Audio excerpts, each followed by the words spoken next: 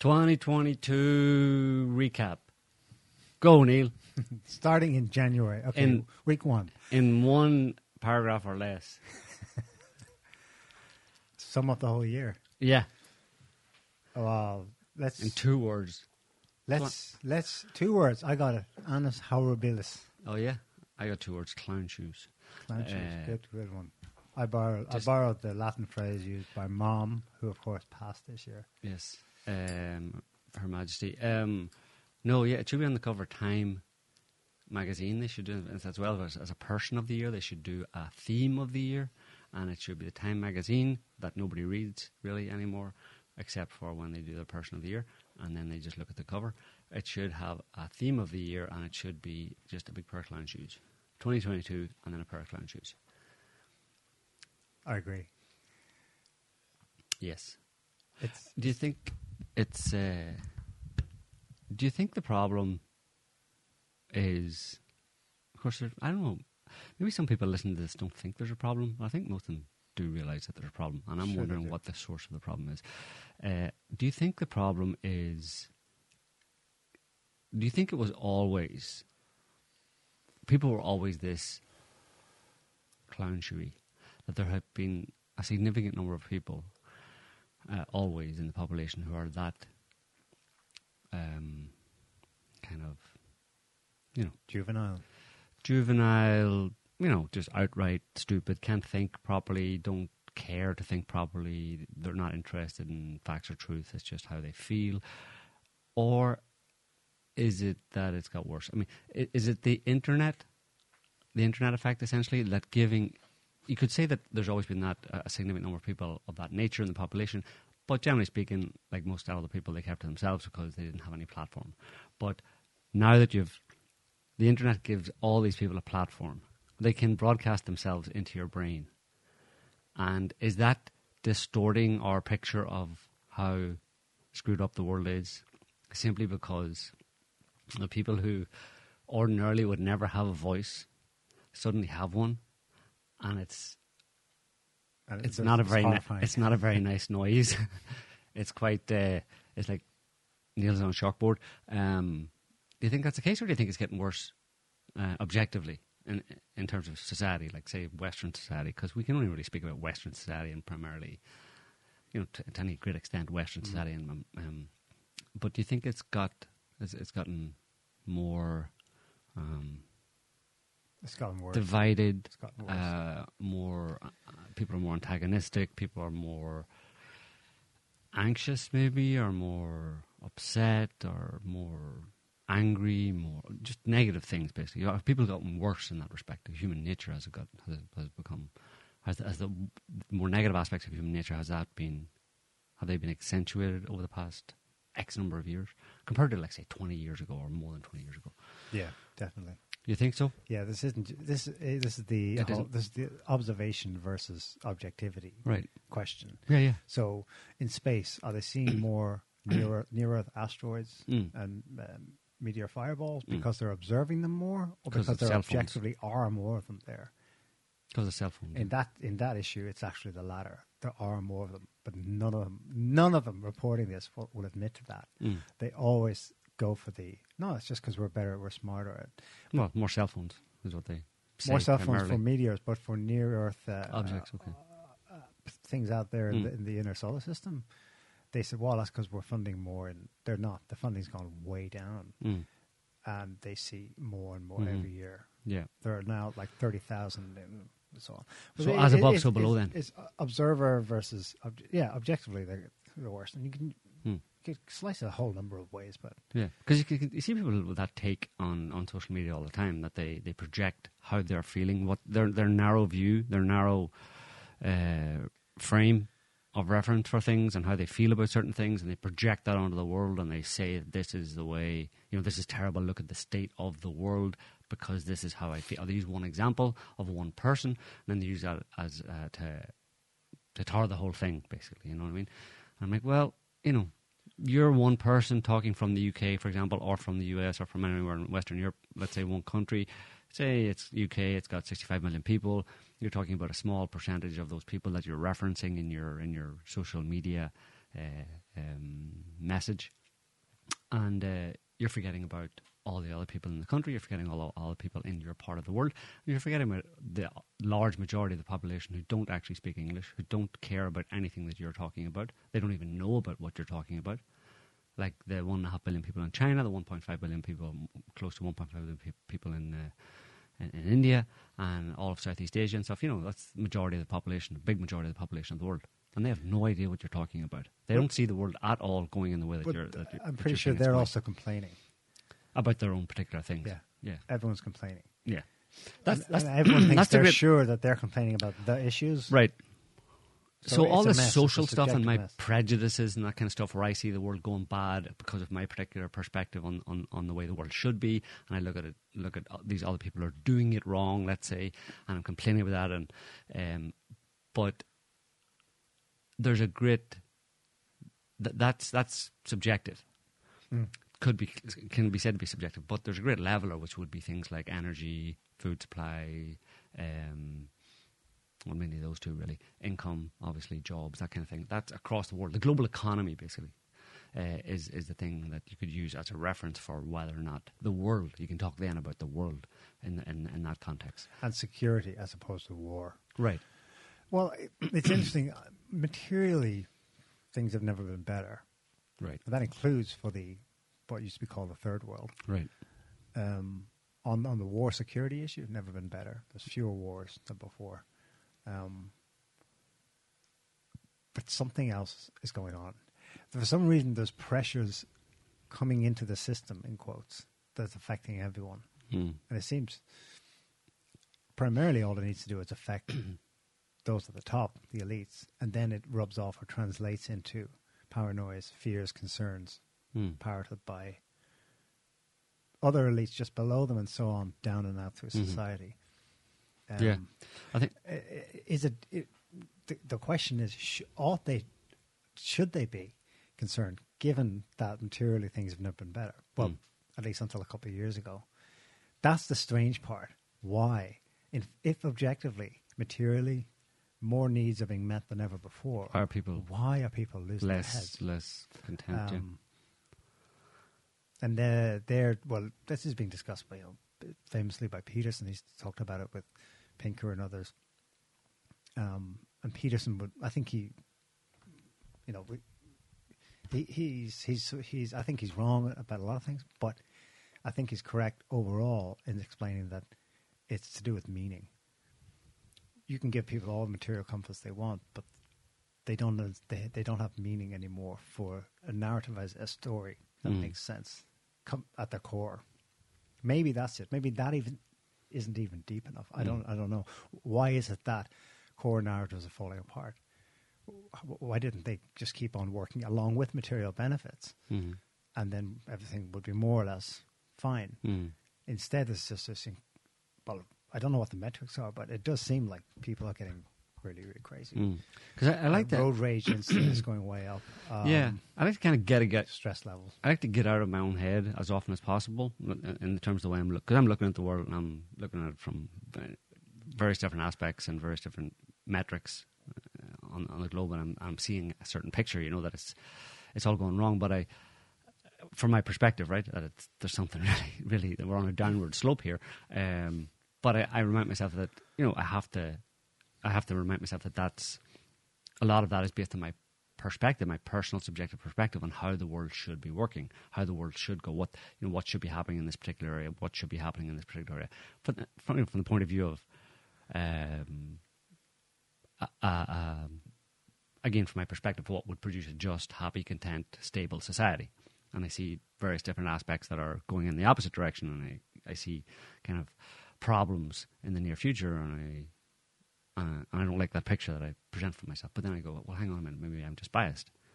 And then I go and I poll, in a certain sense, other people to see what they're saying. And then, but I see a lot of conflict from them as well. People from, let's say, who would have the opposite perspective, political, social, economic, whatever perspective to me, and they're complaining as well. They think it's all going wrong as well. But from their from their own point of view, you know. And obviously their solutions to what should be done about it are different from mine. But everybody seems to be, at least in the West, who have the privilege of being able to like look at the world and comment on it and opine on it and stuff. They all seem to, generally, the ones that do that seem to be not happy with the course that the world is on.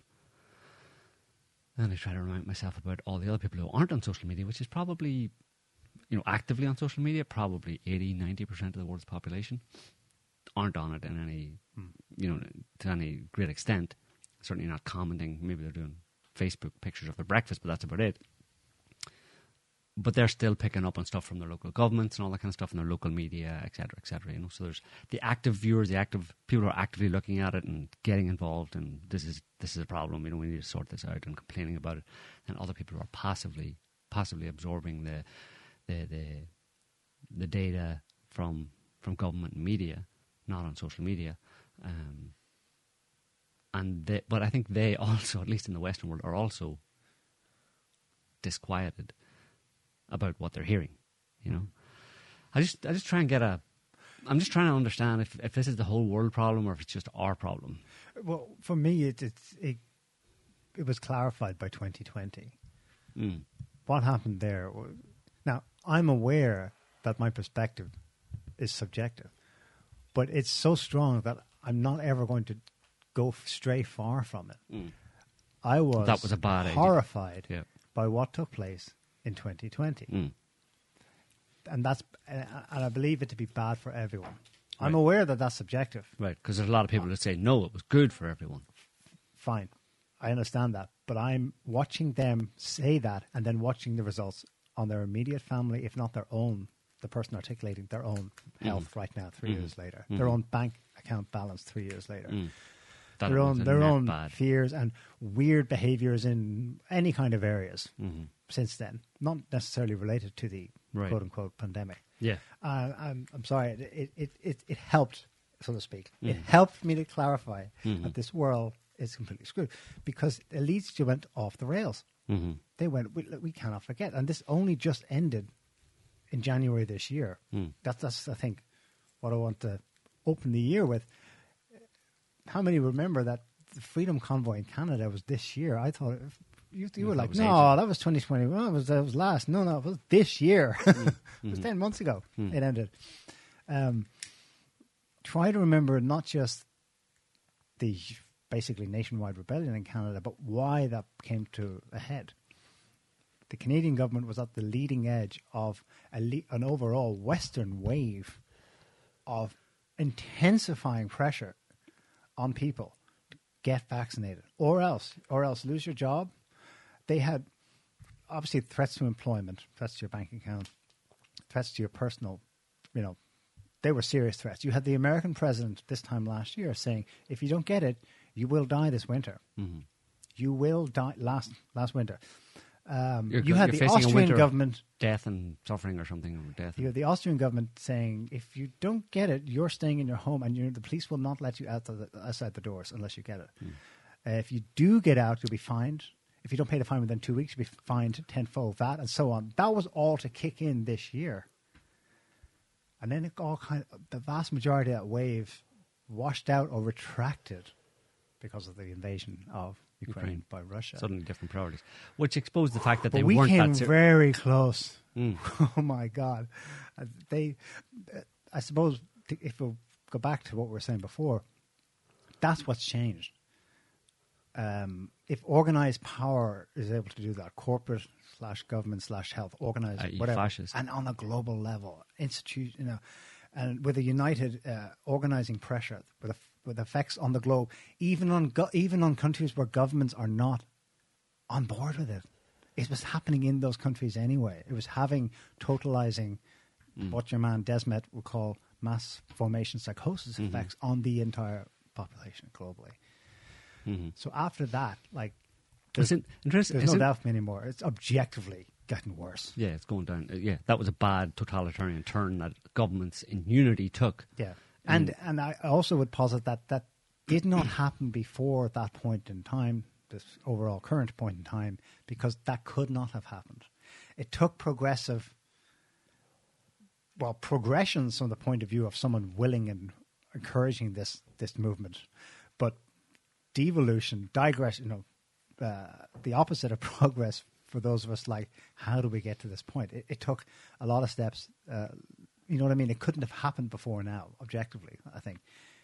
We were on the leading edge of a global totalitarian wave this year because of the underlying changes that enabled it. People were... beforehand, more COVID. people were amenable to it, yeah. No, COVID. You mean the preparation was from 2020 when COVID launched? That and other things. I think the war on terror was part of it as well. Psychological effects on people. Yeah, insecurity, fear. Yeah. Pushing fear. First it was anyone can be a terrorist. Well, ideally that Muslim over there. But then it was broadened out. Actually, any of you, Domestic. in fact, you're all suspect. Mass shootings. Mass shootings had an effect as well. Which weren't limited to America. Over the past number of years, mass shootings or stabbings and stuff are popping up in different places around the world. So it is global. There's something global happening. It does have effects globally, but it tends to be concentrated in the Western world for some reason. It tends to be focused there for whatever reason, but it definitely does have tentacles, let's say, all around the world in terms of the impact that it has. But I thought it was interesting, though, that the extent to which they were getting their knickers in a twist and going, full totalitarian almost with the COVID vaccines. And then suddenly it all went away because Russia invaded Ukraine. Mm-hmm. That doesn't speak well for their commitment to the idea. If an invasion can suddenly make, vaccines, whatever, that's not important anymore. It exposes the fact that there was a certain amount of fakery about that, i.e. the what they were saying about vaccines and the need to get vaccines wasn't really the whole reason why.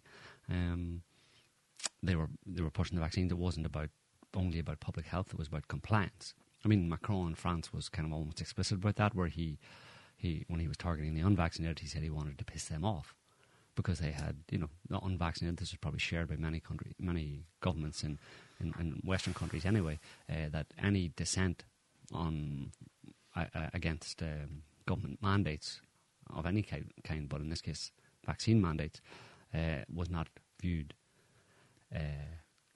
very well. It wasn't viewed. They didn't like it, let's say, because it was almost taken as a personal insult. How dare you say no to me? It's not that you're saying no to me on this particular topic. It's just the fact that you're saying no to me.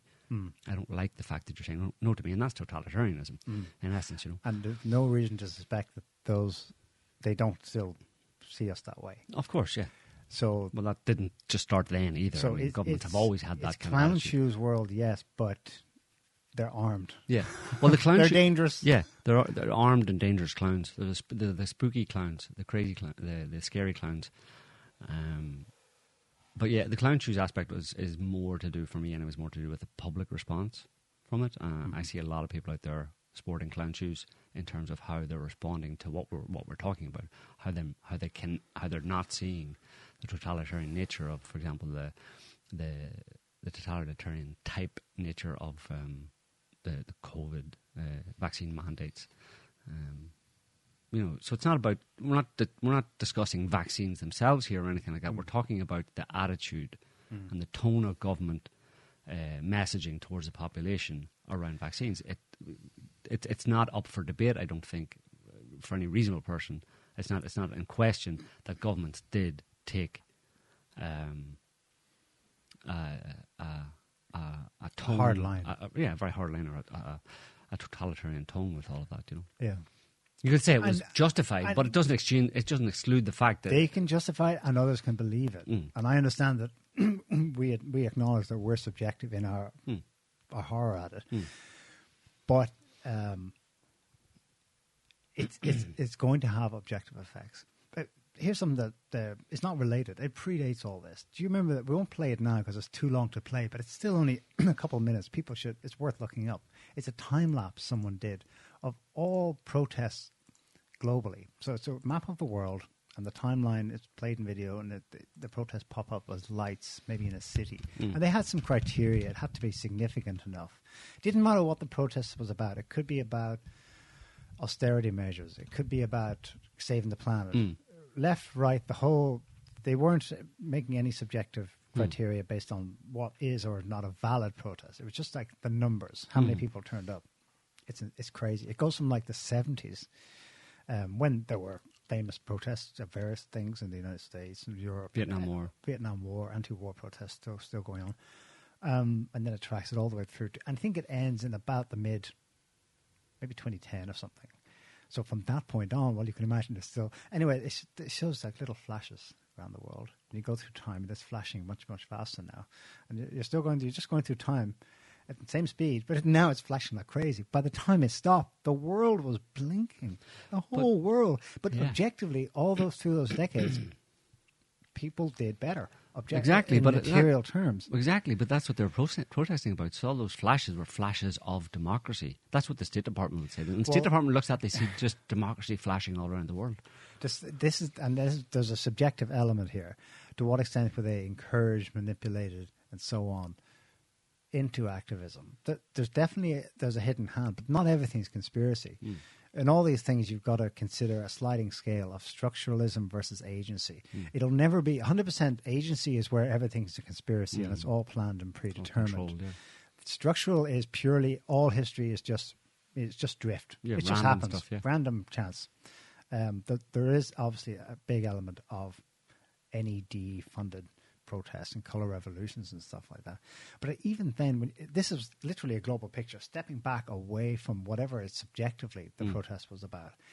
I took from it that people are, if it's not anger per se, then it's concern, stressed about, if they believe the climate stuff.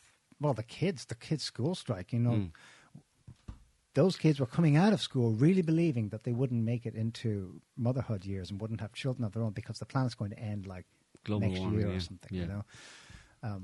Maybe it could be tracked as well with in terms of population. I'd say if you took a room full of with say like 5 people in a decent sized room with 5 people in it, and you charted over, imagine you confined these poor people in this room for decades. I mean, say they were happy enough to be there, whatever. But you added more and more people progressively. I'd say the more people in a room and the less space each individual personal space each person had, the more arguments would occur. Arise. So is it population? And do we need to depopulate the planet?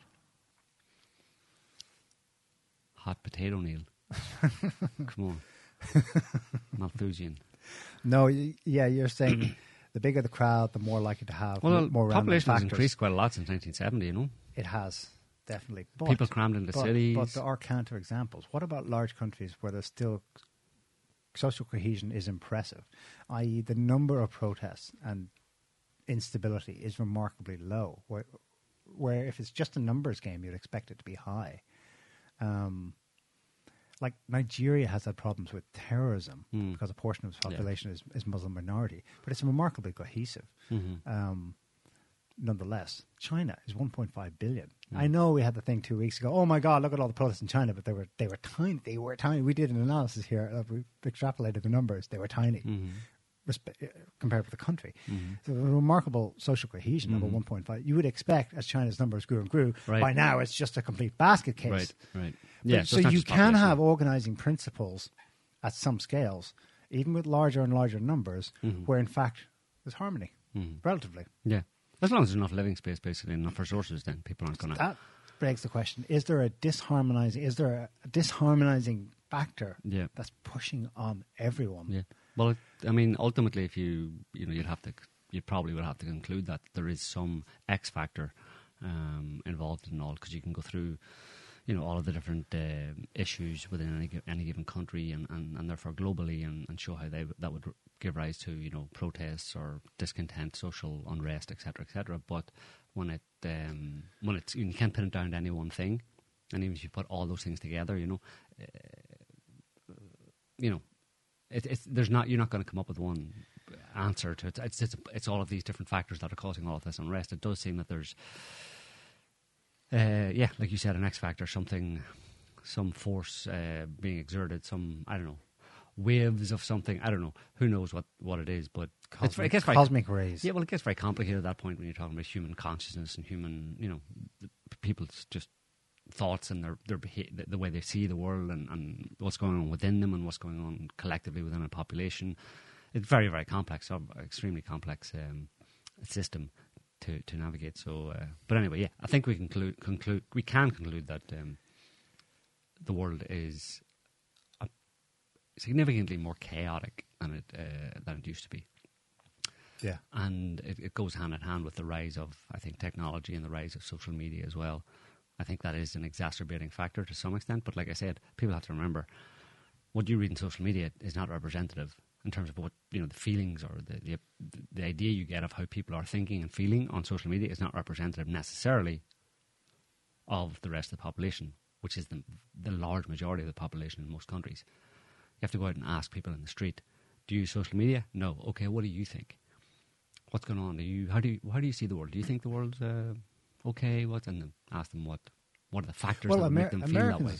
For example, are polled regularly about what they think of the government, Congress, military. There's a breakdown, but then there's a question about the overall trend the country is moving in, and they're consistently high. Like 70-80% think it's going in the wrong direction. Right, and that I don't know about under Trump, but certainly in the Biden years, Gallup, Pew. Scientific polls. Yeah. Is their sample good? I think it's good. Yeah. It certainly conforms my bias of of how I think it's going. It's going bad. And I don't think Pew and Gallup would be seeking to undermine, because they would want to, if anything, they would have a bias the other way to uphold the institutions of our beloved democracy, yada, yada, yada. Yeah. But they consistently get an answer that churns out a figure of 70-80% think things are going south. That's just in the United States. Mm-hmm. Yeah. Where they have it best. Technically. Relatively. Materially. Which gets back to your point about what Peterson talks about meaning and stuff, that isn't, meaning isn't found in material goods or material riches for most people. It's actually negatively correlated, I think, sometimes with meaning and a sense of satisfaction and fulfillment in life. Is the richer you are, maybe the less happy you might be. Here's another set of statistics. Very much a theme this last year: rising excess deaths. Yeah. So they're objective. Would you agree? Yeah. Of course, because there's very specific criteria about what they mean. Well, they're published by government, so yeah. Got one here from the European Commission for EU. This is up to October of this year. 16th of the 9th, so September. Excess mortality hits 16%, the highest 2022 value so far. Yep. Where, it had been 7-8% in June and May. Yeah, and it's weird to think that they're not addressing that. The British government, the French government, other countries that have those excess deaths are not addressing them, except some people are, but government officially isn't addressing it.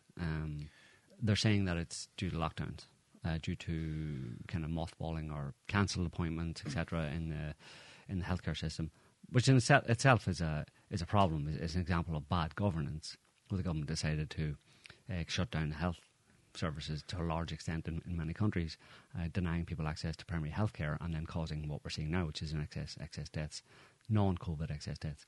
Do you put it up there? Let's put it up. It's interesting, the variety across Europe. In some countries, it's actually gone down. Yeah. In other countries, it's gone way up. 16% is the average.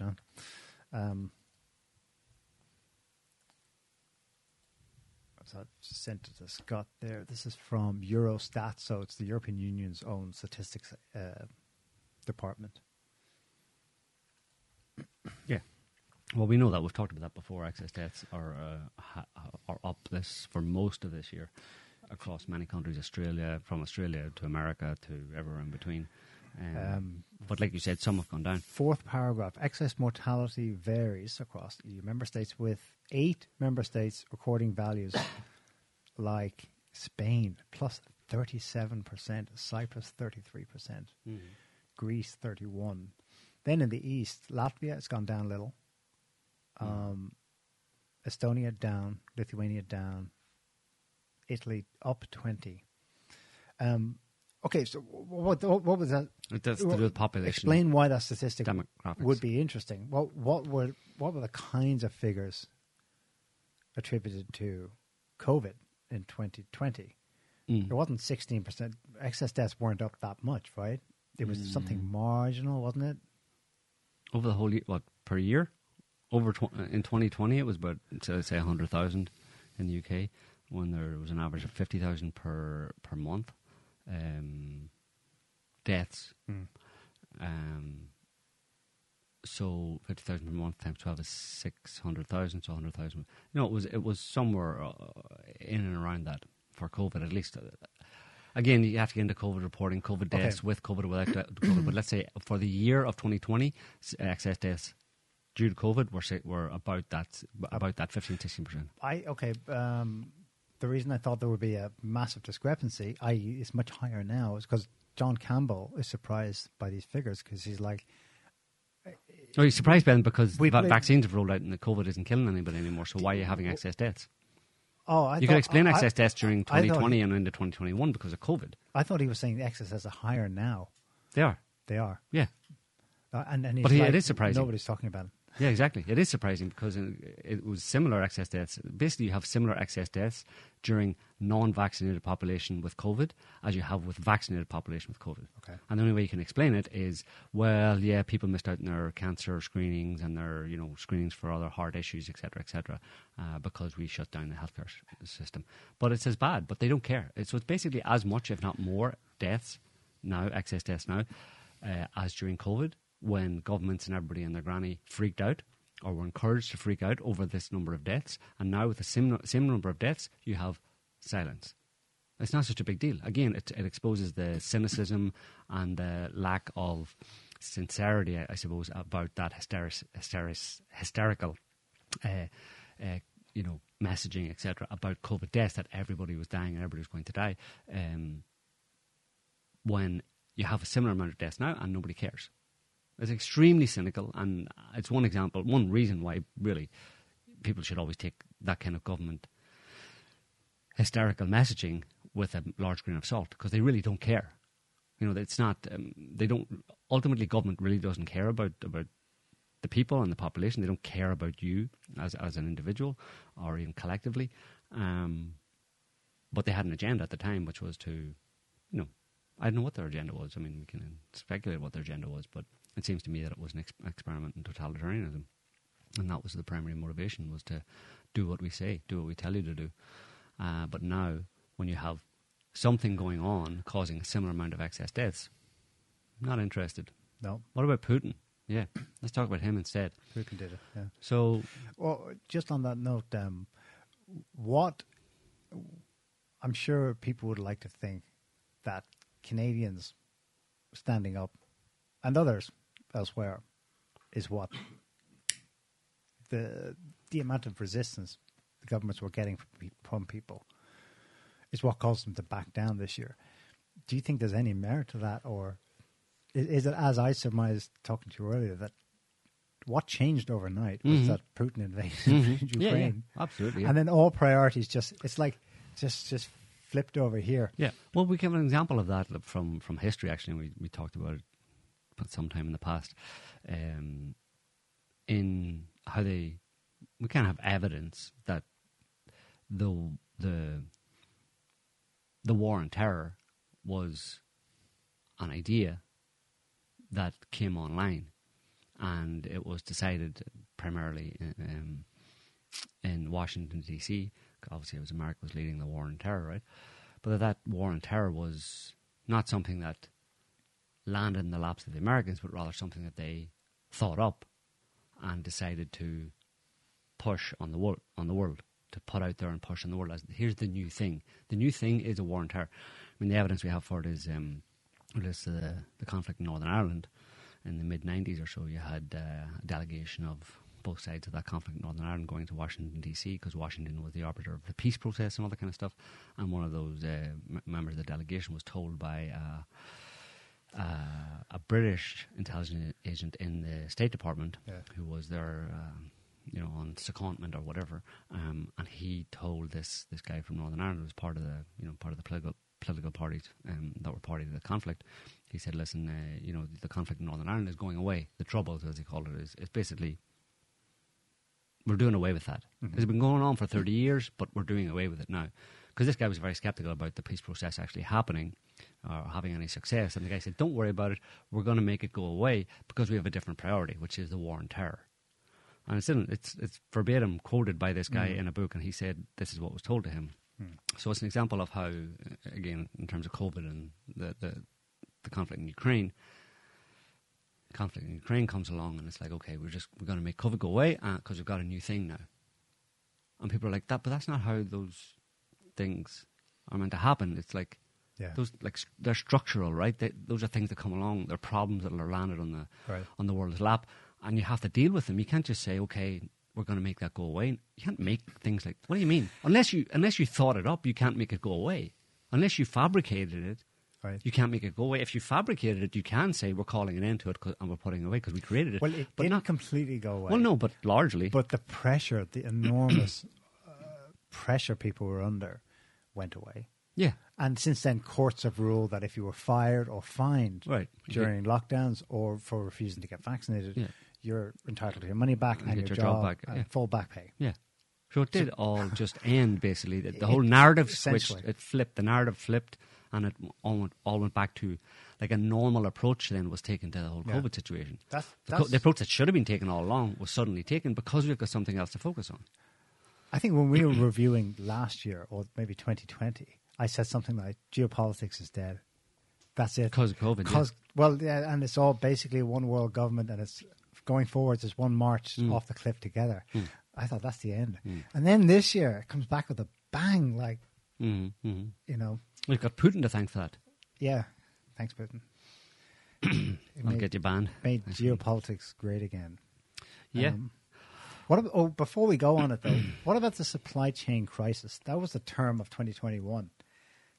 It's still an issue, right? Or is it? I found something. It's kind of gone back to normal to a certain extent. I wonder, has it carried over into this year? It's sort of become part of the new normal. There's a chart here. Do you remember what the craziest element about it was the price, the skyrocketing price for a freight container? Mm-hmm. Can you put that up, Scott? It's just Wikipedia. Can you click on the chart there? I don't know how accurate this is. I guess it's within the ballpark anyway. So it's taking us up to August 2022 on the right, and you can see there it explodes 2021. Okay. Mm-hmm. For the longest time, it's very stable. The market price for a freight container freight was about $1,500. It started going up at the end of November 2020. And then it takes off. 2021, supply chain crisis, hitting 11,000 per box. May, June, July. It's gone down a bit, but it's still high. 6,000. But they've just absorbed that into the new normal. Let's say that's the new price. Of course, that means commodity prices are all going up, which they are. Even food prices are going up, etc., etc. So of course, it did continue. Of course, this year was all inflation and cost of living crisis. Yeah, so they are acknowledging, and they're trying to normalize it by saying, it's inflation. This is the new normal, good. Yeah. Inflation's good for you. Well, there's not a legacy. Scott, I sent it to you there a minute ago. It's a Twitter link. Here, this seems to be a legacy of, or an effect, a knock-on effect of. The whole COVID business, this is in Australia. Just I'll listen there and you'll see what's going on. A radical plan to crack down on social media abuse is being considered by the federal government. For more, Nine's Oliver Haig joins us live in Adelaide. Ollie, how will it work? Layla, good morning. Essentially, it will work the same as a passport. Australians forced to submit 100 points of identification, like their driver's licence or passport, when using social media accounts like Facebook and Twitter. Now, police would have access to those social media accounts, and it's all part of a crackdown on online abuse. Now, users could be liable for defamation suits or even criminal prosecution, and it's all part of a plan hoping to deter people from engaging in bad behaviour. Now, the recommendations were handed down by a federal parliamentary inquiry. They're reforms that are being considered by the Morrison government, with the chairman saying there is merit to remove to remove the veil of being anonymous. Layla? So the Morrison government, so that's like last year, but okay. Yeah, it's been rolled out. Yeah. It's coming anyway.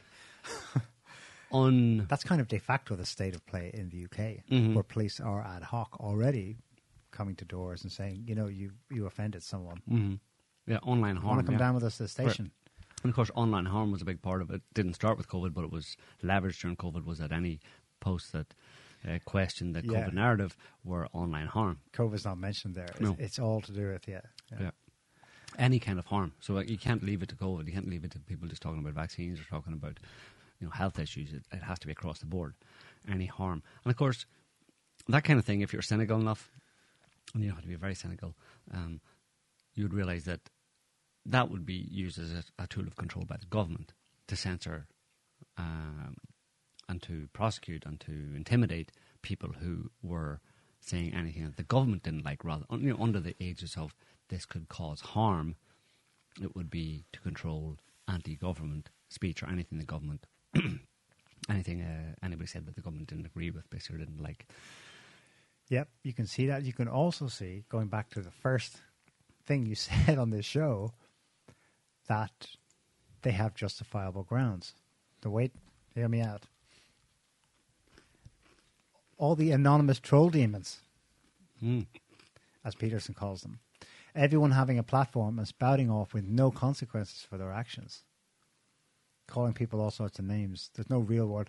Like somebody said recently, some guy who's a UFC fighter in the States, got a following on Twitter. He was called a white supremacist or a Nazi on Twitter by some other UFC fighter. So next time they met, he knocked his lights out. And then he gets back on Twitter and says, there are real world consequences for what you do. Mm-hmm. There are none, basically, at the moment. It's a free-for-all. So you can see why they have plausible grounds on which to start policing people, because people are popping off.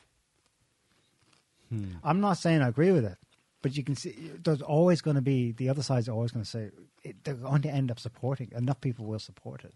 Safety. Even though we, in our cynic, we immediately see the grounds for shutting people up in political dissent and protest. Even before that, a chilling effect. Once you know the system, that's how it is, you just don't even say it.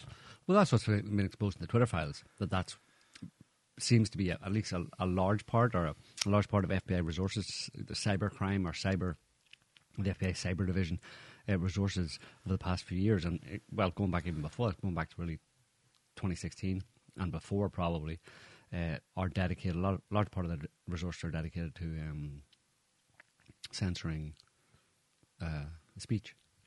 And it's not about death threats to the country from foreign malign actors, etc., but it's that, I suppose, that's what they do as well. Yeah. But there isn't much evidence of any Russian bots or anything like that. Of course, that kind of thing happens, and they do have to keep an eye on it. But a lot of it seems to have been, as revealed by the Twitter files, a lot of it seems to have been focused on censoring anti-government, anti-civil government speech, anti-Washington D.C., anti-establishment speech, and that in this case it was obviously anybody who was supportive of Trump and didn't like Hillary Clinton or Biden. They were the enemies. So it's partisan. It's not just, the FBI obviously isn't an impartial agency. They're obviously partisan. And they were using their power and control in league with Twitter, with the people at Twitter who were ideologically cut from the same cloth, to censor. Also the latest Twitter files release shows that they were censoring. The FBI was sending, links to Twitter profiles that had like 1,000 followers, but just because they were saying things that were, and a lot of them were, several of them were actually just obviously satire. All of the posts were satire. And yet they went after them, because we don't like what you're saying. Yeah. It's not, can't really be construed as threat at being a danger to national security. You're not Russian, you're not a Russian troll, you're not a Chinese bot. You're obviously some American dude who's got a satire account with very few followers on Twitter, but we're going to highlight your account for censorship. Yeah. Yeah. Well, it's interesting to see what's happening now on Twitter, where people are being banned from the other side, in quotes. What's what Musk did this week? He banned several. I think it was awesome that he banned several major mainstream media journalists, and some of them are just like, from my perspective, they're just they're incorrigible, they're deplorable. But it was fine. I mean, they got reinstated, but it was great as a warning shot, as a message to those people that listen. You're not in some ivory tower. You are held to the same standards as everybody else on Twitter. If you talk shit or you spread misinformation or breach any of the Twitter rules, you're going to. Yeah. But that's the way it should be. Yeah. When people see this kind of stuff like that report from Australia, they go, just like China's social credit system, you know. It's in China, they've explicitly said it's to encourage pro-social behavior and to punish antisocial behavior. So they're picking up on the same thing, same justifications in the West. The problem is antisocial behavior by whose standards? By the current standards of those in power or close to power. Pro-social behavior is drag queens for kids. Right. And to criticize it is to be anti-social. Mm-hmm. So it's like, I suppose, like we're seeing Musk do now with Twitter, he is policing it. They're crying foul and free speech. But actually, this is the correct application of it. And even then, they're getting off lightly. I mean, there's someone who said, this is attributed to Thomas Sowell, actually, the American academic. When people get used to preferential treatment, equal treatment seems like discrimination. Mm-hmm. So they're in hysterics, you know. They're just getting treated the same. They're back already, you know.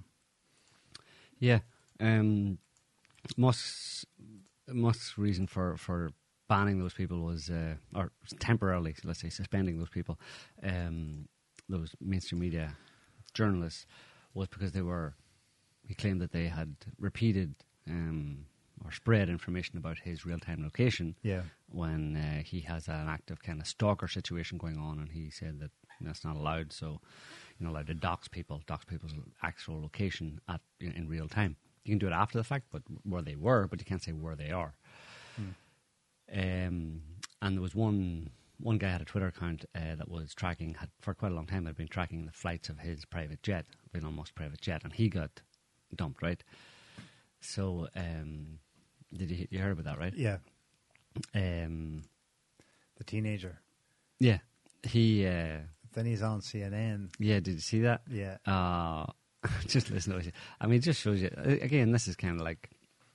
This is the kind of clown shoes aspect of it. People are taking this guy seriously, saying that he's just, it's free speech. He's just releasing, public information of public interest, whatever, and he's doing it for the free speech integrity and all that kind of stuff. And but actually, no.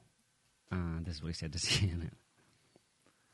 So, what is your current demand relative to Musk? What will it make for you to go away and stop this? Still a Tesla or $50,000. I mean, I'm not going to up it. There's no need to.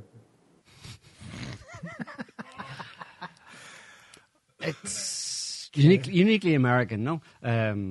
He wants money to stop millennial. Yeah. It's blackmail.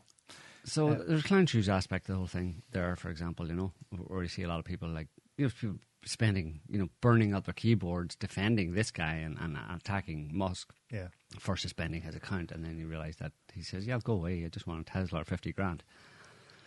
Not a lot of principle. That's not a principle stance, really. Right. Except the principle of I like money.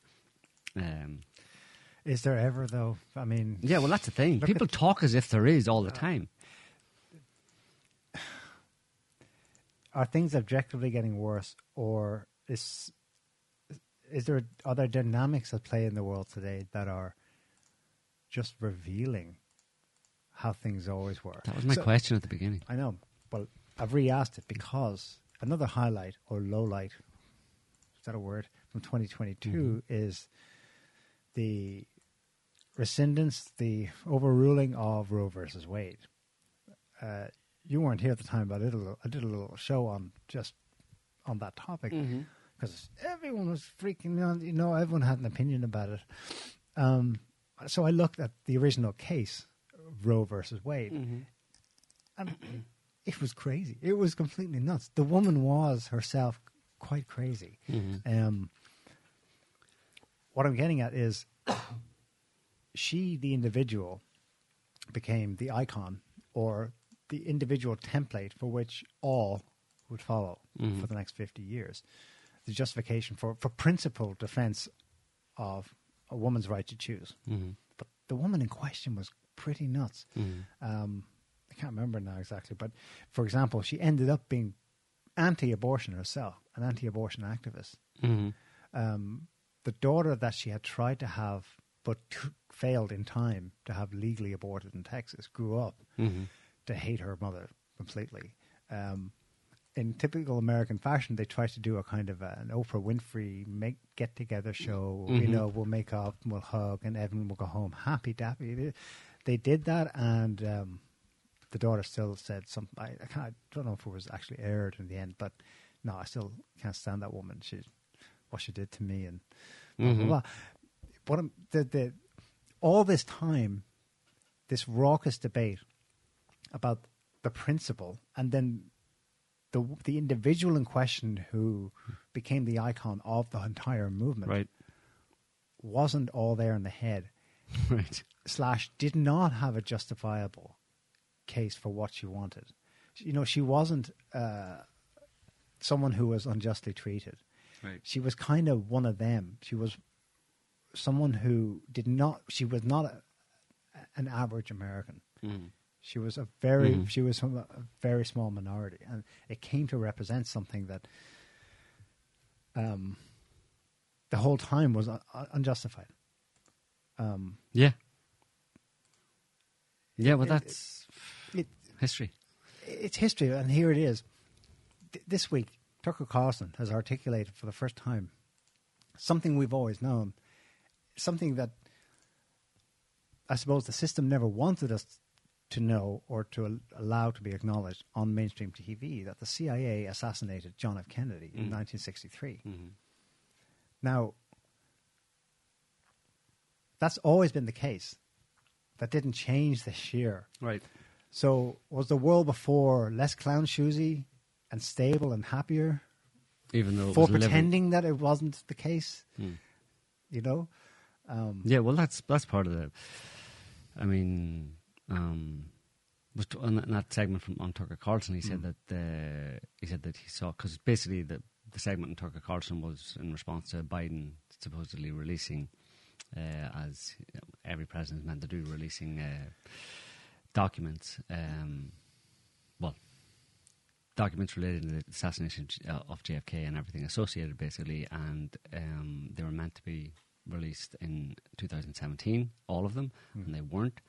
Trump held back X thousands of them. Joe Biden had his opportunity now, and he did the same thing. He kept back several thousand of them for national security reasons unknown. Don't know why you can't. Why would you not be able to release all documents related to the assassination of JFK almost 60 years after his assassination?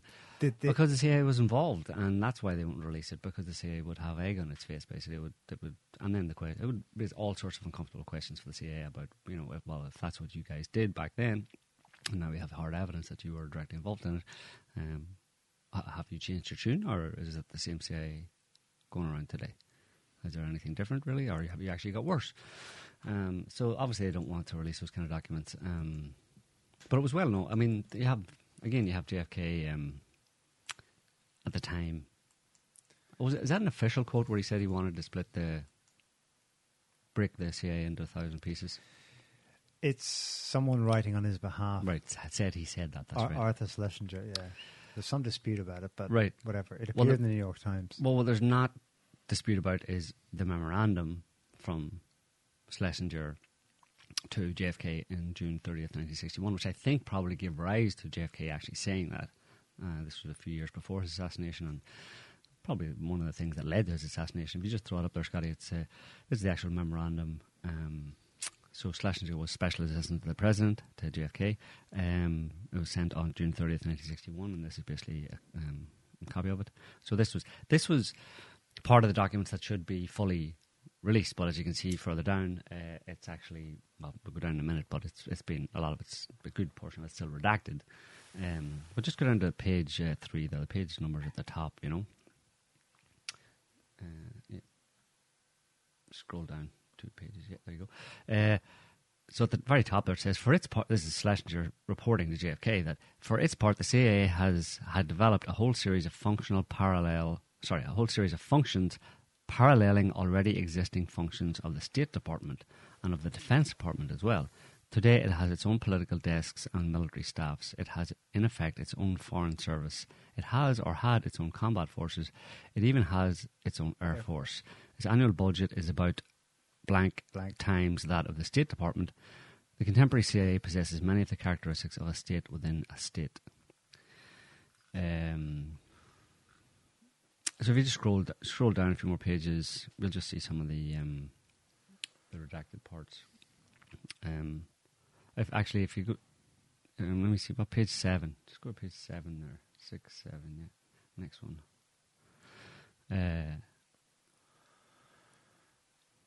In the second paragraph, the result of CIA's initiative in covert political operations has been to create situations which have forced policy on the State Department. This was not the original idea behind the CIA. As Alan Dulles wrote in 1947 memorandum to the Senate Armed Services Committee, the CIA should have nothing to do with policy, yet in the years since, the CIA has in fact made policy in many parts of the world. A number of governments still in power know that they have been targets of CIA attempts at overthrow, not a state of mind calculated to stimulate friendly feelings towards the United States. And then redacted, of course, is a prime example.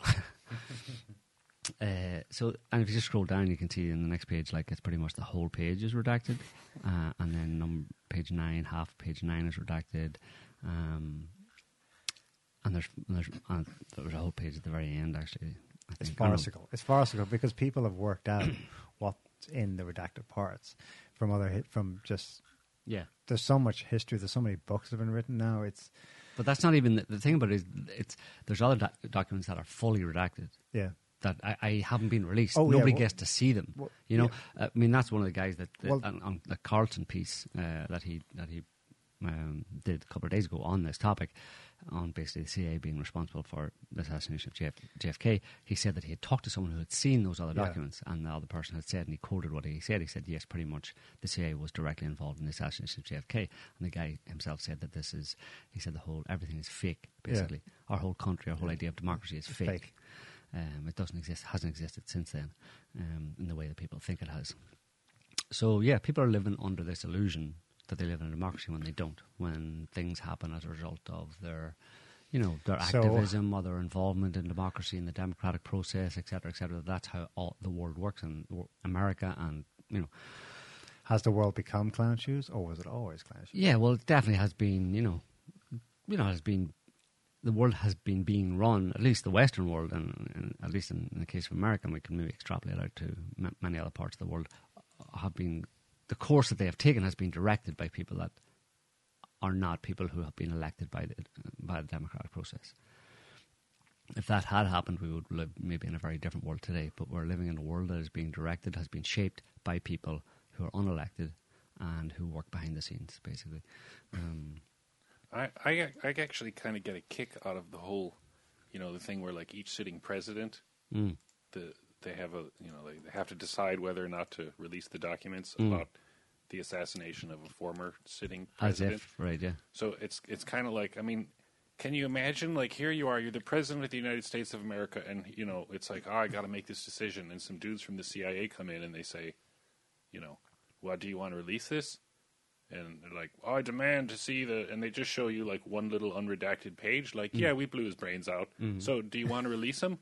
And it's like, yeah, it's so obviously hilarious and, like, horrible. Except if it's a sitting president, and if it's a president that was brought up within the political kind of world, of political sphere in Washington, D.C., they know that well before they became president. They know that who killed JFK. They don't need to be shown any documents. Only people like Trump who would come in and be going... He'd be like, I'm the boss now. Yeah. And we're like, I want to see some documents because I don't know what the hell's been going on.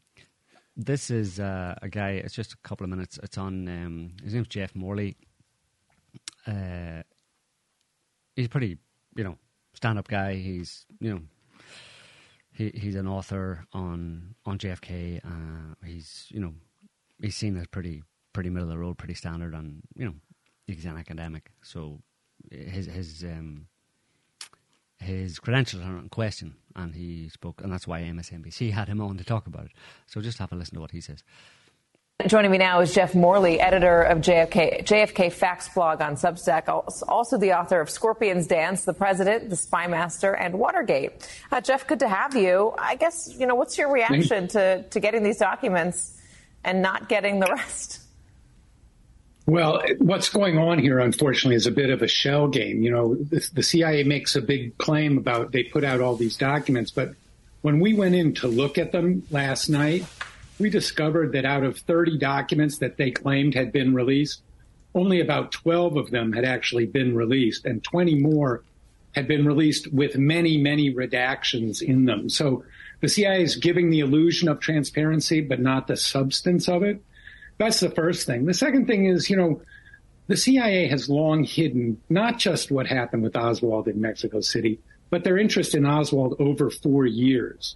And it was not just the Mexico City station who knew about Oswald. It was senior officials in Washington who were informed about his travels, his politics, his personality, as late as October 10th, 1963. So, the CIA has a big burden here, and their refusal to comply with the law, which was supposed to be implemented in 2017, 5 years ago. This is the fourth time they've blown the deadline in 5 years. Some people will say that's incompetence, but other people are going to say, no, that's suspicious. And I think that the CIA's embarrassment is not just the possibility of incompetence, but in fact that they were using Oswald for intelligence purposes.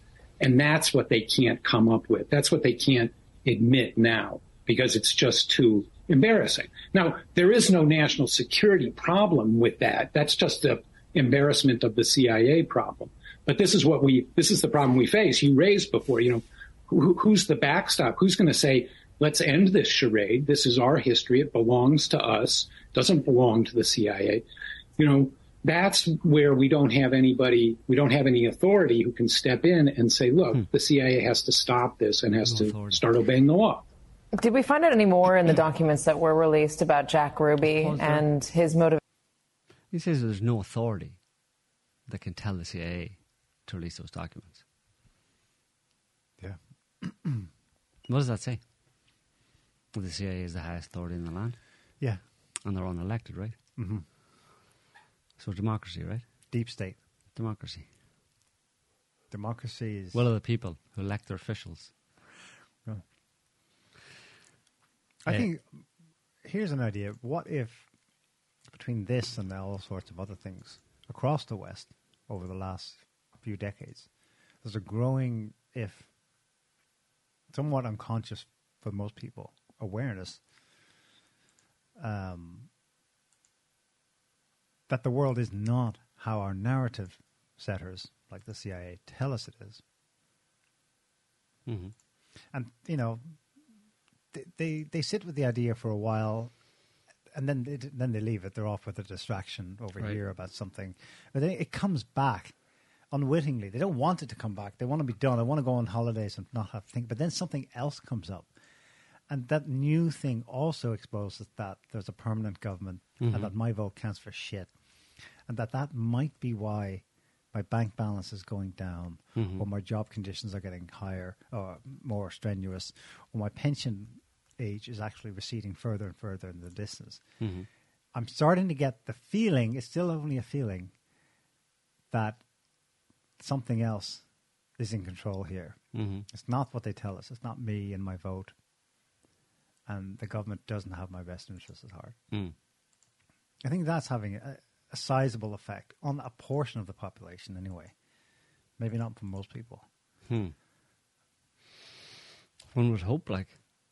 I mean, the United States, look how ardent, the belief is so strong. It's what carried Trump into the White House. Mm-hmm. That this, and it's schizophrenic in a way, because it was like, this is how the country is / ought to be. MAGA, Make America Great Again. Return us to what we had believed had been the way things work. Mm-hmm. And we're putting our foot down now. No, Trump's coming in. He's draining the swamp. FBI, CIA, shut up. The adults are back in charge now. It'll be proper due process and equal treatment of everyone on all issues. And you saw the reaction. Yeah. Well, that was the reaction of the deep state, i.e. the CIA and others like them. And like he said, this isn't a national security problem. This is a CIA embarrassment problem. But that means that national security, when it's used, is basically used to protect agencies like the CIA, the ones who actually pull the strings. Their reputation is national security, is a national security issue, the reputation of the CIA. Well, it's more than that. It's also their ongoing mandate, self-given mandate of heaven to rule the world. Of course, but that would. So they have the world to lose, not just their embarrassment. Yeah, well, if they were embarrassed in the way that obviously embarrassment is a bit of a euphemism in a certain sense, because I mean, if it was, if there was hard evidence to back up the very likely reality that the CIA was directly involved in and other groups like that were directly involved in the assassination of a sitting president, there would be hell to pay. It wouldn't be embarrassment. It would be hell. No, there would be hell to revolution or restructuring of everything. Right. Yeah. Right. So that's partly what holds ordinary people back as well. The subconscious is a horrible mix of intentions and drives. You know, on the one hand, they want to will back control by us, by the people, for the people, but they're also held back by, this is going to be messy. Like, to really follow through in this, we have to disband a state within a state, and they're armed, heavily armed, and all the money and resource they could probably. They basically control the skies. They have the satellites. Right. They can start a war somewhere, anywhere, on our streets. Yeah. The riots of 2020. Well, actually, just go back to the memorandum there, because there's one thing at the very end, the conclusion. It's down on page 14, conclusion, and this is why I think, this memorandum sent by Schlesinger to JFK was what gave rise to the JFK's claim, the claim that JFK was planning to smash the CIA into 1,000 pieces. Conclusion. So his conclusion basically is Schlesinger's concluding for JFK that the argument of this memorandum implies a fairly drastic rearrangement of our present intelligence setup. It also implies the capacity of the State Department to assume command of the situation and do so in an effective and purposeful way. If the State Department is at present staffed as at present it's not capable of assuming effective command, this is not, in my judgment, an argument against a rational reorganisation of intelligence. Rational. It is an argument for the drastic overhaul of the State Department. So the first line there, the argument of this memorandum implies a fairly drastic rearrangement of the present intelligence setup. And that's 1963, and the only way JFK can in any way take that bull by the horns is post-re-election. The CIA knows that, so they're like, eliminate him now. Right. And it ties into, this isn't just... The decade... Excuse me. Before the guy mentioned Watergate, it's in the title of his book. I'd be interested to see what Jeff Moore has to say about Watergate. It's becoming more and more apparent that Watergate, before that decade was out, well, actually it was early 70s, but whatever. Nixon was first elected in 1968. Nixon was also boosted by the CIA. Watergate was it was a setup within a setup. It was like, it's complex. It's a lot more complex than just shooting him in the head in Dallas, but. Nixon thought he was smart. He's like, I won't be naive like JFK. I'll use their dirty tricks against them. He wanted the family jewels of the CIA. He wanted their secrets so he could have leverage over them. He wanted the executive, the White House, he was going to cleverly use a lever to get himself over them and wrest back some control for the official overt national government. And he was gone. Yeah. So, and since then, obviously, with the CIA in control, already in control at that point, and since then, just consolidated their control over the past 60 years. You imagine how much control they've been able to achieve since then. And we're not just talking about the CIA. How many intel agencies are there dozens of intel agencies in the US. It's a whole kind of web. It's a global apparatus now. Yeah. But it's percolated. It's not just limited to them, because like they're behind the scenes. They're quote unquote the deep state. They run the show. They're unelected, but their ideology and their thinking, obviously over 60 years, informs or permeates the overt government as well. Yeah. It all becomes the overt government just becomes an extension of this government behind the scenes type thing. And it reminds me of that the very language we use. Yeah, the CIA language, conspiracy theory. Yeah, they made up the conspiracy theory. A candidate's electability. Yeah, conspircy theory came about as a result of the JFK assassination, and people suggesting that Oswald wasn't alone.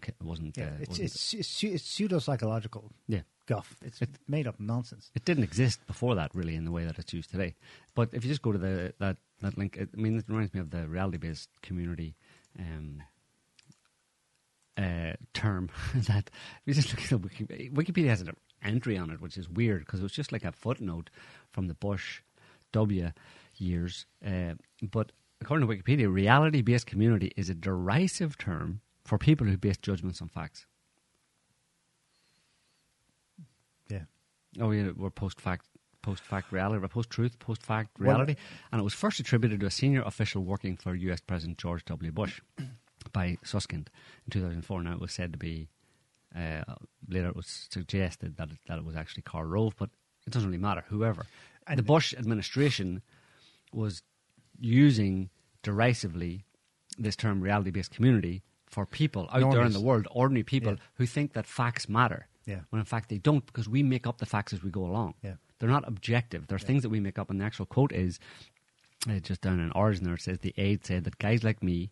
So this is an aide in the Bush government, possibly Karl Rove, said to Susskind, a reporter, guys like me were in what we call the reality-based community, which he defined as people who believe that solutions emerge from judicious study of discernible reality. That's not the way the world works anymore. We're an empire now, and when we act, we create our own reality. And while you're studying that reality, judiciously as you will, we'll act again, creating other new realities, and then you'll be fucked, which you can study too. And that's how things will sort out. We're history's actors, and you're just a bunch of plebes. And then 12 years later, Trump's elected, and they started a hilarious, diabolical twist on this. They say that Trump we're now in the post-truth world where he has his alternative facts. I think because he or his press secretary, the blonde woman, I forgot her name, used that term in trying to push back against the CIA media, telling her, well, no, these are the facts. And she's like, well, okay. And then they used something she said. Oh, I see. So you're going to have alternative facts. Right. The Trump White House living in an alternate universe, you know, which is it's such a mind fuck, because in their own private thoughts, they are self-aware that they are not in the reality-based community. It's those other normies. But then when those normies actually try to take back control of the country, they project onto them that which they know they are, and in the process manage to convince, well, I don't know, for argument's sake, half of the population along with them, that it's this guy, Trump, who's just pulling stuff out of thin air. He just lies all the time. Remember the lie counter? Trump's today lied for the 1,730th time. Right. Total bullshit. Yeah, they say that he's just making up facts when they're the ones who are on record as saying that they make up facts all the time. Yeah. And you said 16 years later with Trump, but 20 years later we have this. Did I send it to you, Scotty? Yeah. Which is just Matt Taibbi's summation of the last Twitter files release, which is the takeaway from it is that what most people think of as the deep state is really a tangled collaboration of state agencies, private contractors, and sometimes state-funded NGOs. The lines become so blurred as to be meaningless, i.e. they're all just part of the same. He's talking about Twitter, intel agencies, state actors, the government, all that kind of stuff. They're all in it together, and that's because the ideology of those kind of people, of the CIA, the reality creators in intel agencies, the rulers of the world behind the scenes, their influence has infected all of the overt, open apparatuses of state. Yeah, and right down to businesses and supposedly NGOs and stuff. They're all of the same mind. Yeah, which is we make up the facts as we go along. And it seems to be a left, quote-unquote, left way of... It seems to have been taken up by the left, quote-unquote, left mindset, let's say, or the leftist personality or the leftist brain, whatever way the leftist brain works. It seems to be favourable to them to make things up as you go along, which, I suppose what I would note is maybe another way to characterise it would be feelings, not facts. That's in the same domain. People who tend towards feelings rather than facts, how I feel is more important than your facts, would be in the reality creation community, right? Because it's how I feel. Whatever's happening doesn't matter. My feeling is that this is the way things are, and therefore that's the way things are. That's very different from facts, right? Right. I see it more like it's equal opportunity. It's both left and right. In the establishment, you can be neoliberal or neoconservative. So you're on different ends of a spectrum. No, but in the establishment that means nothing. I'm talking about in the population here. Yeah. Neoconservatives and neoliberals are exactly the same. They're just two different monikers for the same people in positions of power who are infected by that CIA mind virus of reality creation. We're an empire now, and we create facts as we go along. In the population that comment on this, it seems that version of reality is more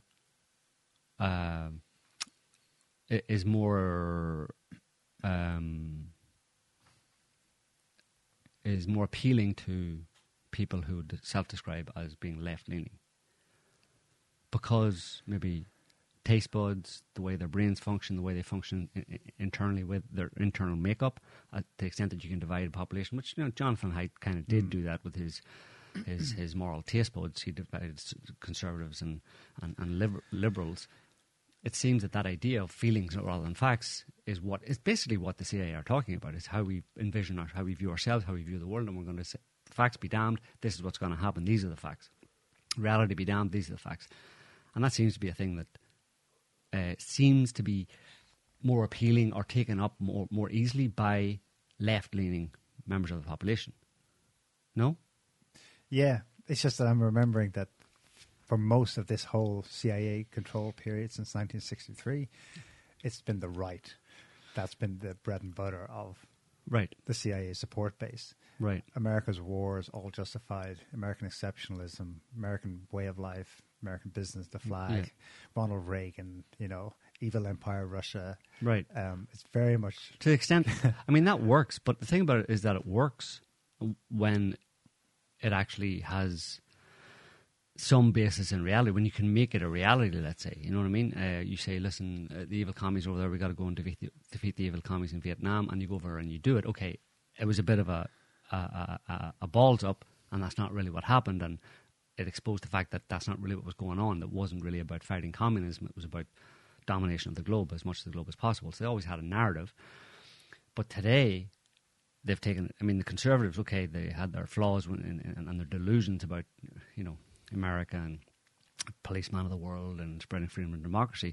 But today, it's like the same structures in government, intel agencies, deep state type, Washington establishment people are pushing the idea that men are women. Sure. You never get a conservative to do that, but you'll get lefties to do that. Yeah. They'll go there. So they have more of a proclivity, stronger proclivity to whether how I feel can really be reality. There's scope for that, but it has limits. You can't push it too far, you know what I mean? Because there obviously is extreme versions of it where you say, I can fly, and you jump off a cliff because I feel I can fly, I'll jump, and you're going to find out you can't. Yeah. No, for sure it's dominant today. Like an extreme version. Joint Chiefs of Staff Mark Milley. Yeah, we have a problem with white supremacy. Right, definitely in this country. Dude, you are a white patrician family establishment general. Right. What are you going to do? Yeah, it's a problem. But right. So you're going to resign? For me, he's like a dumbass who's using available terms to describe the ordinary population, black, white, Mexican, red. He doesn't care that he sees as a problem because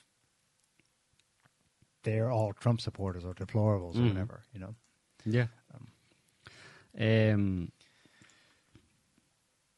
Clown shoes.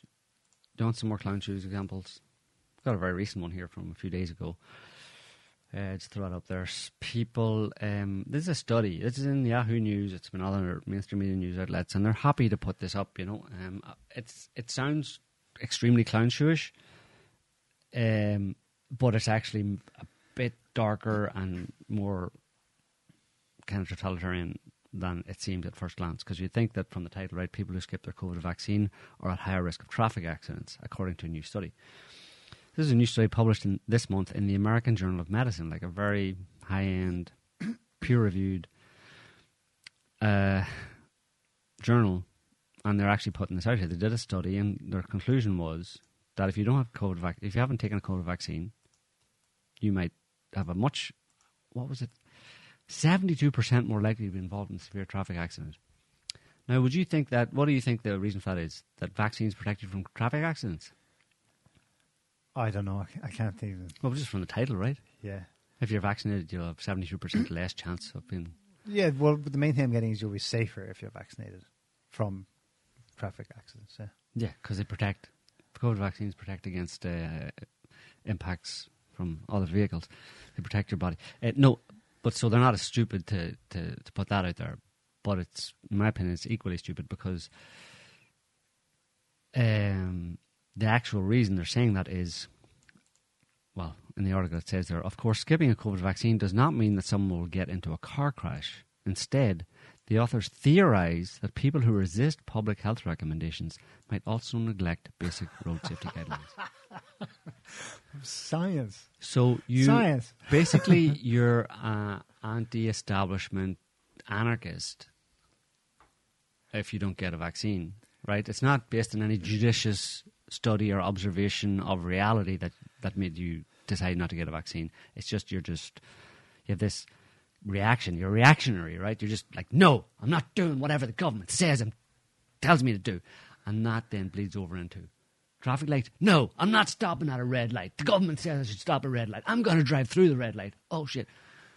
So there's science for you. I mean, that's science. That's one aspect of science. That's science on display there. And we're meant to take it because it's been peer-reviewed in a reputable journal, and we're meant to take it seriously.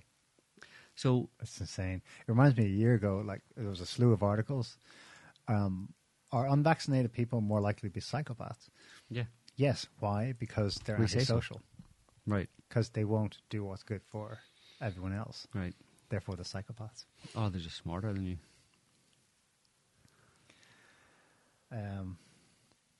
Yeah. Ding dong. Remember, I've only got more clown shoe stuff, to be honest. Trends this year, migrant flows continue. Yeah, like crazy. Remember, we talked about this, and we saw a few reports, like from the World Bank, I think, where they're talking about climate migration into the future, not current, and their projections for hundreds of millions of people flowing, usually into Europe or North America. I don't think we're there yet, but we wondered at the time if they had some kind of crystal ball, supercomputer models that were telling them that the climate would go kaflooey to some extent, and force people to seek food and shelter. I don't know. We're not there yet, but I just looked at some stats. The U.S. hit a new record this year in October. So the year wasn't over yet when this statistic was compiled. NBC News, new record migrants. This is across the southern border. Hard to tell, again, is this objectively the case? I mean, it's happened. I presume those numbers are real. But is it just that they're coming because consequences or because they're encouraged to by a regime that wants them to? Because there are other charts that show that, indeed, during the Trump years, it was throttled way down, border crossings. So this is from last week, I think. Migrant border crossings in fiscal year 2022 topped 2.76 million, breaking previous record. Title 42 was Trump's immigration rule, which throttled. I mean, he had an actual law. They enforced. That enforced, which was down way back in immigration, but it's coming to an end now within the next few days, I think, actually. It's coming to an end. But, of course, it's not like everybody waiting at the border for it to end. I mean, with the change in administration, they figured that it wouldn't be enforced or, in the same way it was under Trump. So, but it's officially coming to an end. That's almost 1% of the American population just walked over the border this year, breaking the previous annual record by more than 1 million. Yeah. Wow. That's huge. But yeah, it may be small compared to what's coming. I don't know how much larger that trend's gonna get. The UK has migrant boats. One capsized this week in the English Channel. They're coming from France. That's, again, is it objectively the case that more people are coming into France and therefore the UK, or is it, well, what do you call them? A government dispute between Paris and London? Peter Hitchens, that raises a good question, but that is why, if you look at the routes these people take, they're taking it from the Mediterranean, sometimes over Greece, depending on where they land, but they're coming up through multiple countries all the way to the UK. So he says it's not immigration, or rather he says these aren't refugees. If they're refugees, they'd be stopping in the first country that they arrived in. But they're not. They're immigrants. They're economic migrants who are coming, landing on the shores of the Mediterranean, sometimes thousands of miles from the UK, and their end goal is the UK. And are they invited? And they're coming through multiple countries. And why? Is it just a shining city on a hill for Europe? The UK? Europe's America. Clown shoes. The British government, there were 3 British governments in 1 year. A new record. In the brief Liz Truss government, her grand plan involved opening the borders, mass migration, drastically lowering corporate taxes, bringing in migrants and rebooting the economy. So she, that gave away, so to speak, explicit intention. Now, she was quickly shelved and Sunak was put in instead. But it's interesting that in that little narrow window, mass migration was a key government part of the plan to revitalise the country. So, of course, that's going to signal out, come on, more of you come over. Why did you... What you said there, you thought that maybe there was some... that there's part of the reason for migration, governments encouraging immigration into the country was because to give people... To save people? To save the migrants? No, to save the status quo ante of the economy. Okay. To slash wages, to drive competition among the plebs. Right. So that corporate profits keep. Right. Yeah. Probably a factor. And it's translating to real world effects. The 2 largest cities in the UK now have white British natives, or a minority. London and Birmingham. That's new in 2022. Right. How far will that go?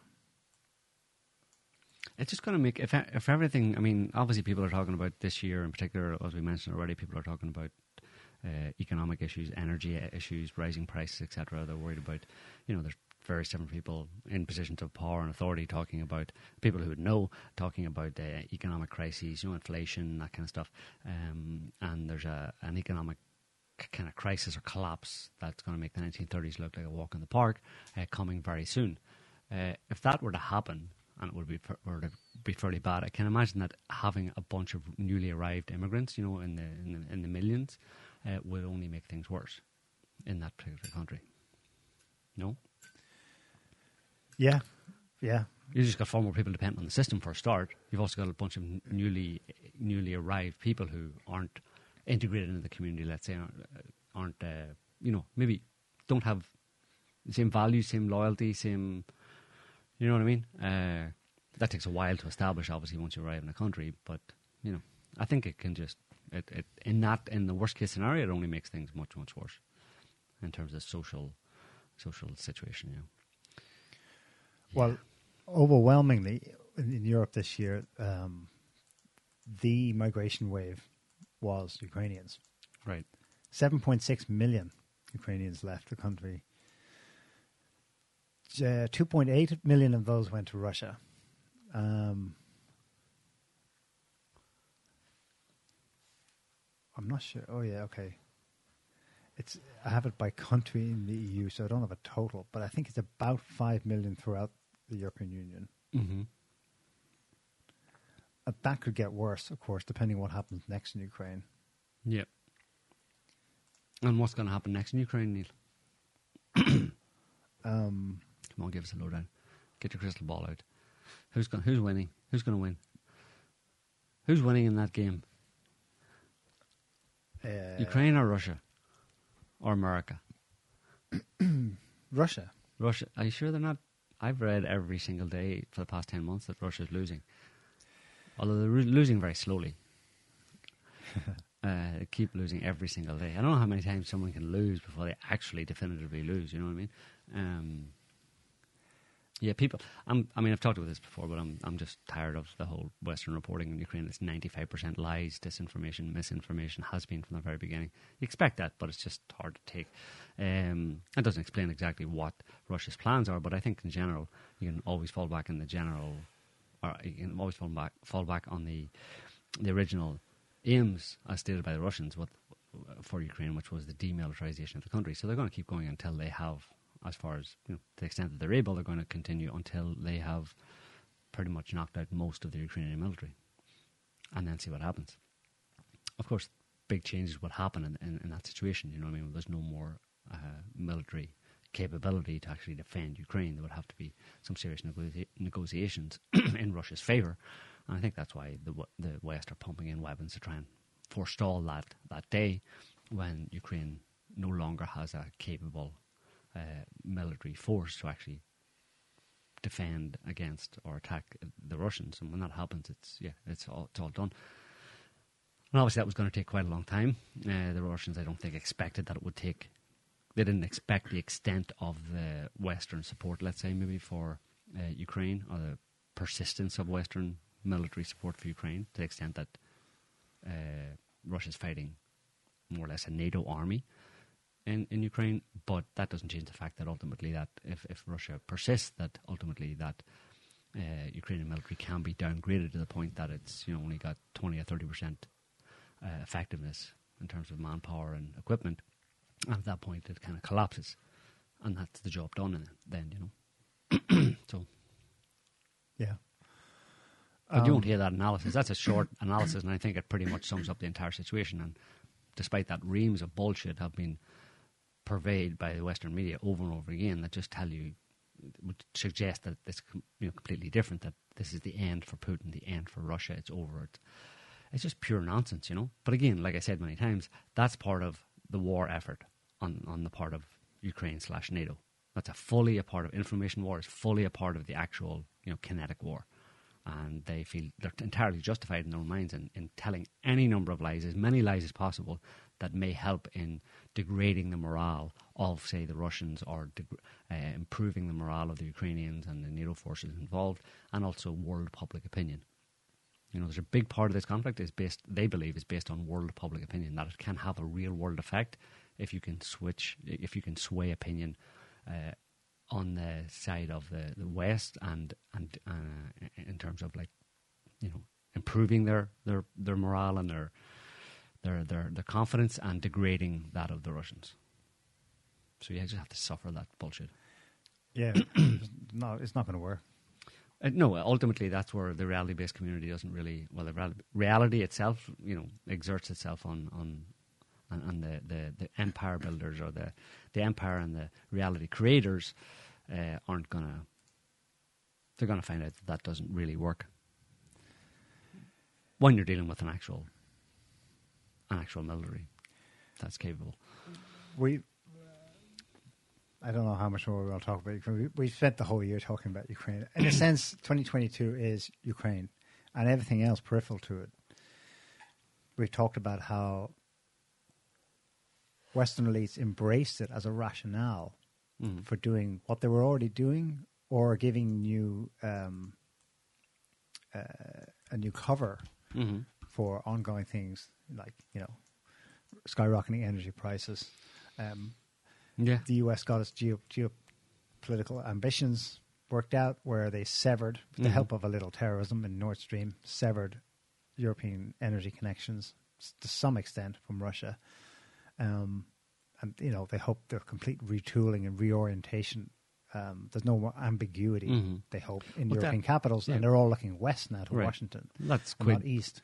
Yeah, they're Americans are obviously benefiting financially from that. And I mean, if that was an agenda, apart from the actual details of the war and how the war's going and what will happen in the war, if a secondary agenda, or it might even be the primary agenda behind the NATO response to Russia and Ukraine, was to cut Europe off from Russian energy supplies and secure America's position as a dominant power in the world by doing that, because it focuses Europe much more decisively on the West, on America, and keeps them in their camp, and that props up the American way of life, the American empire.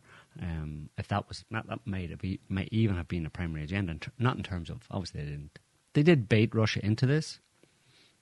So that may have been part of the plan all along. I don't know how far back you put it. Do you know what I mean? Yeah. How much credit you give to these people in terms of their long-term planning. Back in 2014, when they started arming and training the Ukrainian military as a NATO-capable military in order to attack or put pressure on Russia, take back Crimea, take back Donbass, and even attack Russia.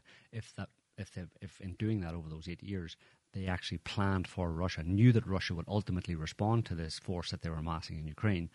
And then when Russia did that, they would be able to cry, evil Russia, and Europe must cut itself off from Russian supplies. Therefore, America achieves security. I don't know if you can, credit them with that amount of foresight and planning. Maybe, it certainly fits. That's what happened. Was it all just, oh, look, this is a good idea. Oh, look, now that that's happened, maybe we should do that as well. Oh, yeah, that's a really good idea. Oh, and now that that's happened, let's do this. And all these things just work in our favour. Yeah. Oh, that's really good. We're really lucky. We speculated that the Green Agenda was always a sop. Right. Largely an American intellectual sop to induce people into this way of thinking, such that when the boom fell and there were no more oil and gas, right, it's because, well, it comes from an evil source, which... Yeah. Right. Well, you can go way back to the beginning of global warming and the whole green, getting rid of fossil fuels. You could credit that to people in the West realizing that the rise of Russia and China was going to be a direct threat to American hegemony, and that both Russia and China, as a producer and the world's largest exporter and the world's largest consumer of fossil fuels, the way to hit them is to stop using fossil fuels, force the whole world to stop using fossil fuels, to go green. But you have to put that back into the 90s then, after the collapse of the Soviet Union. That was their plan then. They saw then that the threat from Russia and China was coming, and here's what we're going to do. Let's start talking about global warming. And everything since then has followed that course. That's probably too much. But somehow they get ideas in their heads, and it comes together. Yeah. Like somebody had a plan. Yeah. Somebody somewhere. Well, let's just, for me, this funny commercial, which is currently airing on Russian TV, sort of sums up the situation. What was supposed to happen, they said at narrative level, in February and March this year, is that we're going to, quote the French minister, he said, we're going to totally collapse the Russian economy. He retracted a statement when, it was a little too extreme, but he did articulate what they saw. Biden said the ruble will become rubble, we're going to collapse Russia's economy, blah, blah, blah. So 10 months later, the Russians are playing ads like this on state TV.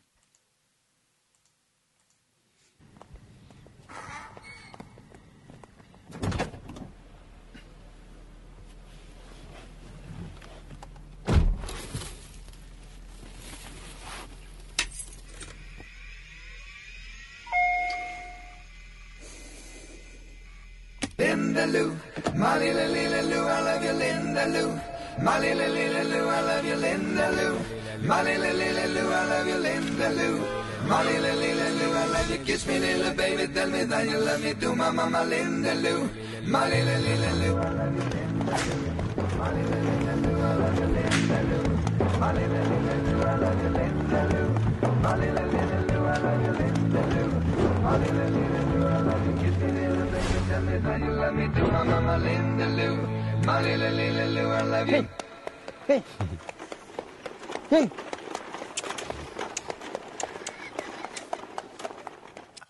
Epic trolling. It's glorious. Yeah. It's glorious. I suppose that's the Russians saying, well, if you're seriously going to head in that direction and it's to stop us, go right ahead. We'll just sit here awash in cheap energy and so much heat in our homes that we have to open the windows in winter because it's too damn hot in here, even though it's minus 40 outside. We'll laugh at you. The reality is the West, nobody in the West in positions of power are, it's only the plebes who believe the greening of the economy and doing away with fossil fuels. The elite in the West realise that they're going to continue to use fossil fuels for a long, long time in the future, you know. But the process they're engaged in now seems to be to deal serious blows to the economy. You know, that's what's happening anyway. And like, I don't credit them with being so stupid that they don't see that, they don't realise that. They seem to have this agenda of it's a reset, but it's not about resetting the world on green energy and away from fossil fuels, but rather it seems to be maybe something to do with an economic reset that they either see is going to happen anyway as a result of all sorts of structural problems, and that they're preparing the ground for that, you know. But yeah, I don't really think they know really at the end of the day what they're doing with much clarity. They're just reacting all the time, and it's clown shoes. And on the point of clown shoes, since we started with clown shoes, we'll end with some clown shoes. And clown shoes this is my nominee for the next White House spokesperson. I dearly wish that this person this is Sarah. Well, we had a black lesbian, so it's time for. She's all over the Ukraine thing. She's my go-to source for objective news on Ukraine. Yeah, and what's happening from the reality base. Let's have a listen here. This is it. Sums it up really. What's going on? Vladimir Putin, you are already in hell. We are counting your days down now. Your fascism, your totalitarianism will not get a monument, Vladimir Putin. Slava Ukraini. The funny thing is, she's pointing to a monument that commemorates the Red Army in World War II. Right. Which her new compatriots are busy tearing down when they're not torturing civilians and soldiers. Yeah. Anyway, if you've got nothing else, I think we'll leave it there for this week. No? Well, bit of space news. NASA crashed a probe into an asteroid in 2022. Yeah. I heard about that in the summer. So I was curious, did they succeed? The point of it was to see if they could deflect it. Moved it a wee bit. A wee bit, yeah. It didn't. Anyway. A wee bit. Come on, it did a wee bit. That was a success. We're putting that down as a success. Yeah? Yeah. That was the highlight of 2022. Yeah. That was technological progress. Okay. Yeah, technology, yeah. Yeah. So? You know what I noticed? When I look back on the year, there weren't any really pronounced weather or climatic events. There were, of course, a lot of rain, few. A lot of flooding. But it's a lot of funny mudslides. how we had gotten used to a normal where there were serious earthquakes or natural disasters in years gone by. 2022 actually... Year of the drought. It was a bad drought in Western Europe. There was a bad flood in Pakistan. There was localized extremes everywhere, of course. In Africa. But no major... there was an earthquake in Afghanistan. You're expecting too much. I think there's quite a lot. Yeah. You're just waiting for the apocalypse. Well, I looked at the insurance companies try and tabulate the costs of things, and by comparison, there was $29 billion in weather damage globally in 2022. That compares with like 50 something more, 100+ billion in 2021. That was quiet compared to the year before. Quiet before the storm, the calm before the storm. Yeah. Yeah. So, are we done with 2022? What are we looking forward to next year? Madness. More extreme clown shoes and what happens? malfeasance. We've got to be a new. Where do you go from clown shoes? What's the bigger name? Clown shoes? They just get bigger with a scary clown in them. The full suit. Yeah. Okay. Yeah, that's what we're looking forward to. Well, we'll just have to wait and see. It's like the next season. You have to wait to see what's in the next season. Nazoria says, any predictions? Come on. Any predictions for next year? what may await Russia's us going and to what win would be the bigly in best Ukraine. approach to deal with that. What may await us and what may be the best approach? What awaits us next year is, worse. Just imagine this year, but worse.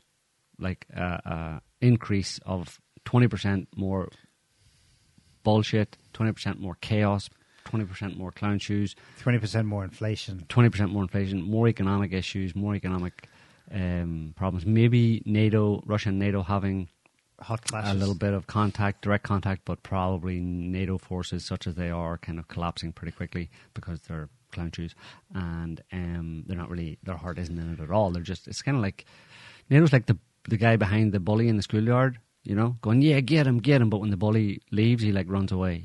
They don't have any real commitment, or they may have a bit of ability, but they don't have the commitment and they don't have the unity. I mean, what did you hear this year in 2022? Unity of NATO. Yeah. Russia's invasion has just massively increased NATO unity. It hasn't. It's unchanged in its disunity. I mean, NATO it's not, America's united in terms of the deep state, but that's it. There's no unity among thieves, and that's what NATO is.